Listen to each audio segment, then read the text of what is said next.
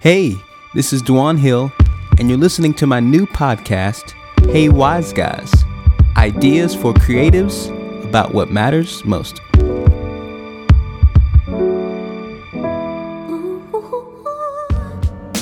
Hey, we're back for episode number 3 of my brand new podcast, Hey Wise Guys.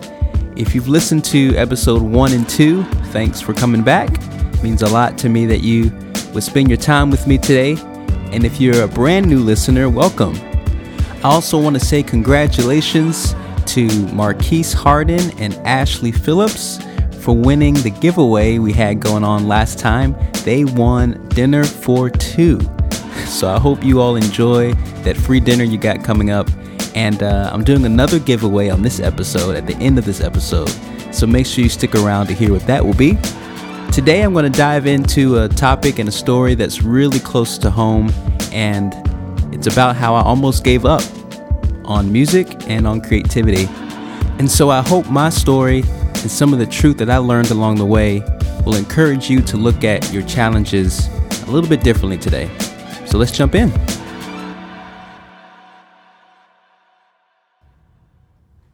So one thing about creative people like me is we are often self-motivated and driven to do impossible things.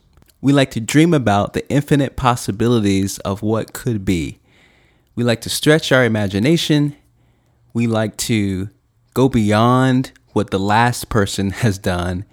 And we like to extend the boundaries of what is possible for art and for inspiration. If it were up to me, I would start a project every day. I would start a new, fun, creative project every day. And almost to a fault. I love to dream, I love to stretch, and I love to reach for things that may seem outside of my comfort zone. But what happens when there's an obstacle between where I am and where I want to go? What happens when a challenge or a closed door stands between what I want to do now and where I want to be in the future? In fact, sometimes we are so inspired to stretch beyond where we currently are that we don't really prepare for the possibility of limitation and the possibility of closed doors. I mean, if it were up to me, everyone would tell me yes all the time. Everyone would be available all the time. And every project that I wanted to finish would be completely up to my own timeline. While that's fun to consider and an interesting perspective, it actually makes room for a detrimental possibility. What if someone tells me no? Wait, what?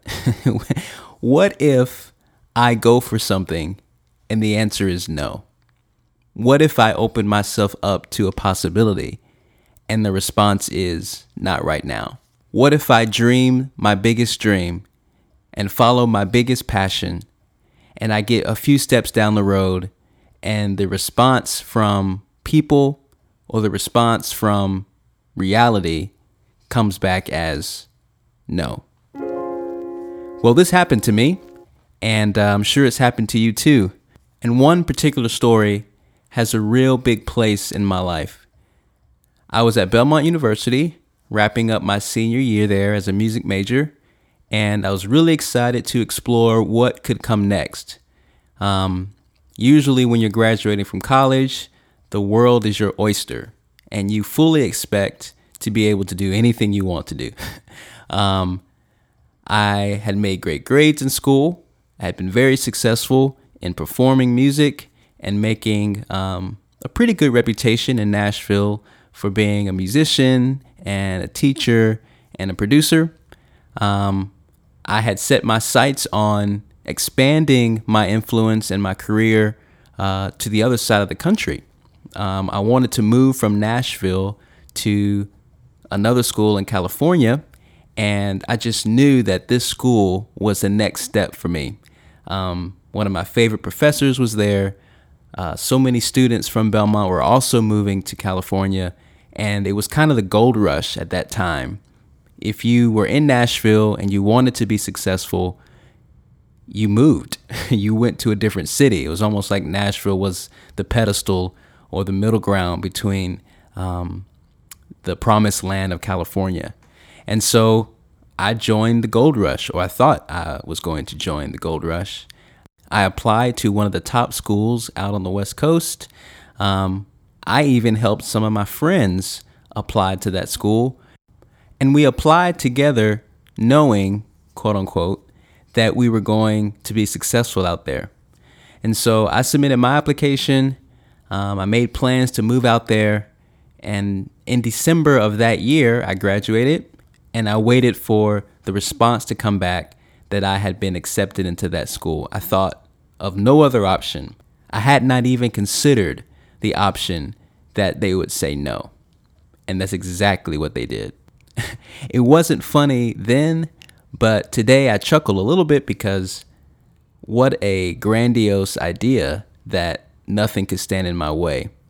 I was a very confident young man and thought that anything that I wanted would be mine. But I was disappointed to find out in the following weeks that the school had denied my application.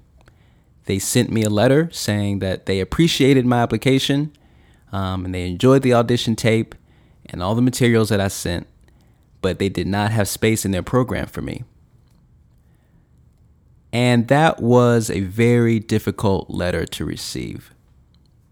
And for the sake of this story, I'm going to call it a rejection letter because that's what it was. They essentially told me, no, we don't want you here. And I had never in my life been told no. Now, of course, my parents told me, no, you can't eat candy before bedtime, or you can't run across the street, or you can't run around the church, or you can't be out too late. Of course, I had boundaries set in my life by my parents and mentors and friends, but this was the first time that I had applied myself to something with the expectation that I would succeed and be accepted. When the response came back and the rejection letter said, no, I didn't know what to do. I mean, what do you do when someone tells you no? How do you handle the emotions like sadness and anger and fear and disappointment and rejection? I had never felt that type of rejection before. It reminded me of the type of rejection you would feel if you asked out someone on a date and they said no, or you applied for a job and they didn't want to hire you, or you auditioned for a band or tried out for a team and the response was no. That's what it felt like. It felt like I had given my best, that I had applied myself, that I had presented myself the best way I could, and the best that I could give wasn't enough. Man, that was a rough couple of weeks. After I got that letter, I spent a few days kind of wallowing in that feeling of rejection. I didn't really want to go out. I didn't feel like hanging out with my friends. I didn't like applying myself to any creative projects. I mean, what's the point? What's the use of going for something? What's the use of trying if your best is not enough? I didn't feel like I had much of anything to work for. In fact, the things that I had worked for, the things that I had accomplished in the past, seemed to lose their value because if they weren't good enough to get me to the next level, maybe they weren't good enough in the beginning. I mean, I know those are some heavy thoughts, and maybe you haven't experienced that before, but I know what it feels like to be rejected. I know what it feels like for someone to tell you no. So, before I tell you more of that story, I just want to hang out here and talk about what rejection is. You know, I think most of us have experienced a time in our life where we know we gave something our all. We believed in a project. We believed in a relationship. We believed in a church. We believed in a family member. We believed in a job so much that we sacrificed all that we could to be accepted by that person or that relationship or that situation. And one of the most devastating things that can happen to a person is to see their sacrifice, to see their gift, to see their passion trampled upon, ignored, rejected. It's a very deep, human, natural feeling to want to recoil into darkness and to hide and to retract and to board up our hearts when we face a situation like this.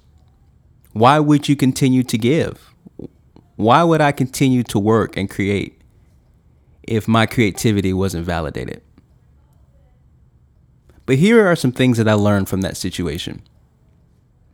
Number one, rejection is not a measurement of intrinsic value. I want to say that again. Rejection is not a measurement of intrinsic value. See, I thought that this rejection letter that I received from this university directly correlated to what I was worth as a person. If they rejected my application, surely I'm not worth anything. If they rejected my music, then maybe I'm not worth much as a person. And this, to be completely honest, is a flat out lie. There is no situation that I'm involved in that defines me as a person more than the value that I get from God. And that's easy to say and much easier to think about than it is to actually live out. Because when a situation or a person or a relationship pushes you away, our knee-jerk reaction is to label ourselves as the one of lesser value. Because if I was worth something, everyone would accept me. Everyone would want to be around me.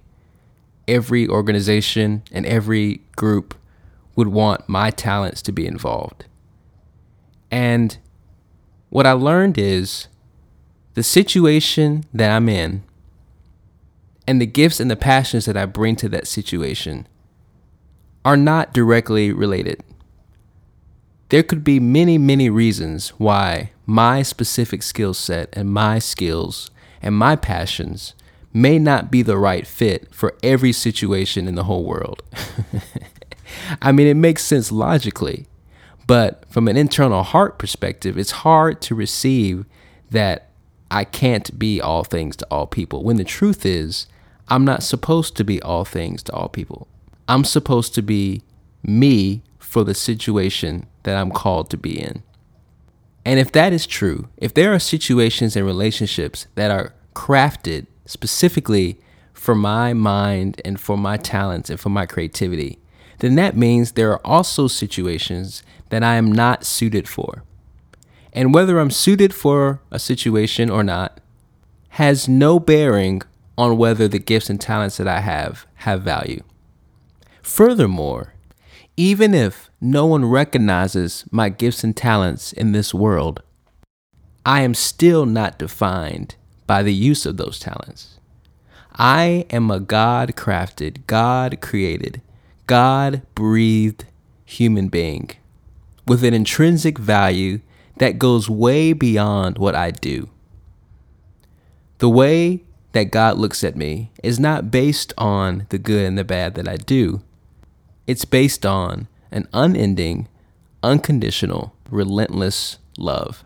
This love is so powerful and so palpable that it encourages me, it inspires me to do good, not to earn and to keep the love, but to pass on the love that I've already received. And therefore, I'm not dependent on a situation or a relationship or an opportunity to refill me up or to validate the love that I'm passing out. The second thing that I learned is that rejection is not the indicator for future success. Rejection is not the indicator for future success. Let me explain that. See, we often think that the road to success, the ladder to success, is minimizing the amount of obstacles and challenges I face along the way. The truth is, to have the prize of success without the journey of recovering from mistakes and healing from rejection is a very lifeless process. In fact, it is the healing, it is the restoration, it is the redemption that makes the human story so beautiful. And you can't have restoration, you can't have healing, you can't have redemption without some level of pain, hurt, and rejection. Now, I'm not welcoming those things. I don't wish that on myself or anybody else. But I am thankful to be able to experience the healing power of God's love because of the rejection that I've experienced. And what's so beautiful about redemption and what is so beautiful about healing is that as I receive that love from God that washes the wounds, that covers the wounds, that heals the wounds, I learn that what I have experienced in my heart, the pain and the turmoil and the sadness that I've experienced, does not disqualify me from future success. In fact, it actually builds my character to handle future success. Because let me tell you, the more successful I am, the more responsibility I have. And the more responsibility I have, the more opportunity there is for attack, for persecution, for critique, so many things that would knock me off my horse if I had not already experienced the redeeming, healing power of God's love. So let me tell you what rejection is. Listen to this. Rejection is an opportunity to refocus. Yeah, rejection is an opportunity to refocus. And you may, the pain you feel from being rejected by a girlfriend or a boyfriend or a job or a school or an opportunity may not offhand make you think that this is an opportunity for anything other than more pain. But let me tell you, one thing that does happen when you have to walk through a hard season is believing and realizing that no matter what happens to me, I can make a decision. I can make a choice about what I focus on. And in this case, I could either focus on the rejection letter from the school, or I could think about the other open doors that would come from this one particular no. So let me tell you what happened. After about a month of being very sad about that rejection letter, I got a call from my friend Jason Eskridge. He's a great singer, musician here in town. He invited me to come to Chicago and play in his band. I was very reluctant to go. Again, I was having a pity party and didn't really want to do anything that sounded like music because I thought my life was over. But I decided to go. I decided to move past my emotions, and I accompanied him to Chicago, and he was opening for an artist named Johnny Lang. And if you don't know who Johnny Lang is, he's an incredible musician, guitar player. And I'll have to tell you the whole story later, but long story short, Johnny saw me playing for my friend Jason. And according to him, he knew at that moment that I was his new keyboard player. Johnny's current keyboard player had decided not to continue playing in the band, and Johnny so happened to be looking for a keyboard player that night. And 2 days later, I was in Johnny Lang's band. Not 2 weeks after that, I got a call from another artist, CeCe Winans, to play in her band. And that was a dream come true. So within 30 days, I went from the saddest place in my life to being able to play and travel with two of my greatest inspirations. Not only that, because I stayed in Nashville, I met my wife, Laura. She was not in California. She was in Nashville. Thank God I stayed in Nashville to meet her and marry her.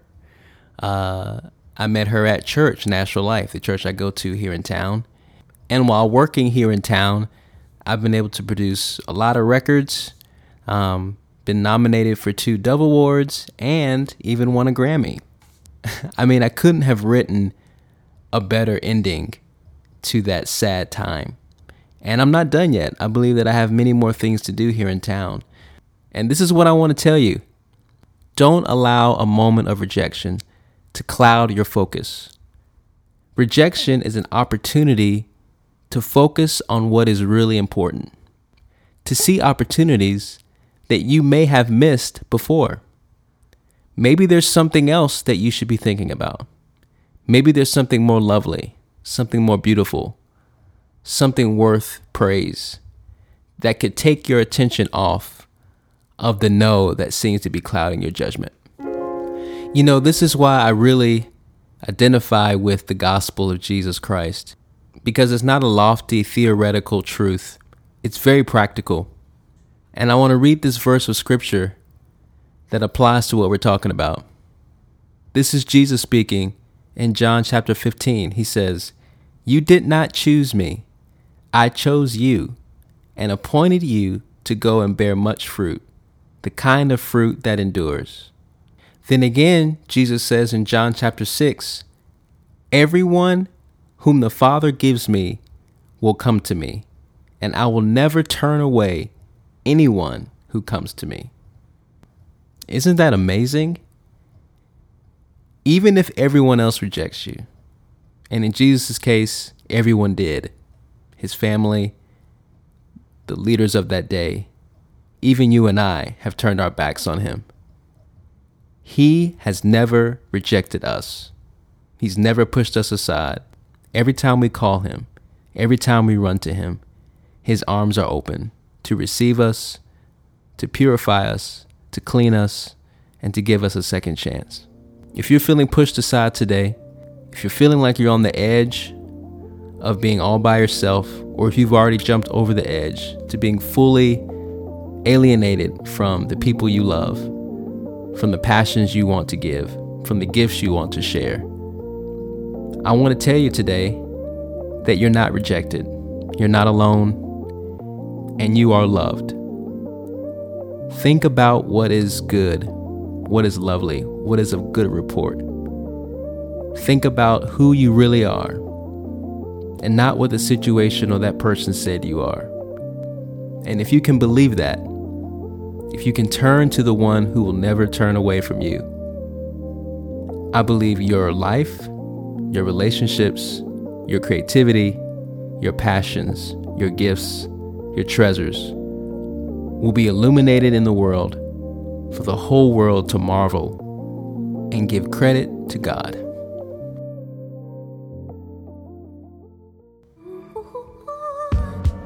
Well, there goes episode number 3.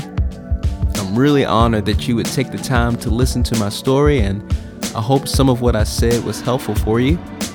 If you think this podcast would be helpful for someone else as well, please share, subscribe, and let others know what we're talking about here on the Hey Wise Guys podcast. And to just help add some fun to sharing, I'm doing a brand new giveaway starting with episode number 3. All you have to do is tag your friend who should hear this podcast in your social media post, and I'll give both of you a gift card to your favorite coffee shop. But this giveaway only lasts for a short amount of time and for a small amount of people, so you want to make sure you share it right now before it runs out. God bless you all. Thanks for listening, and I'll see you next time.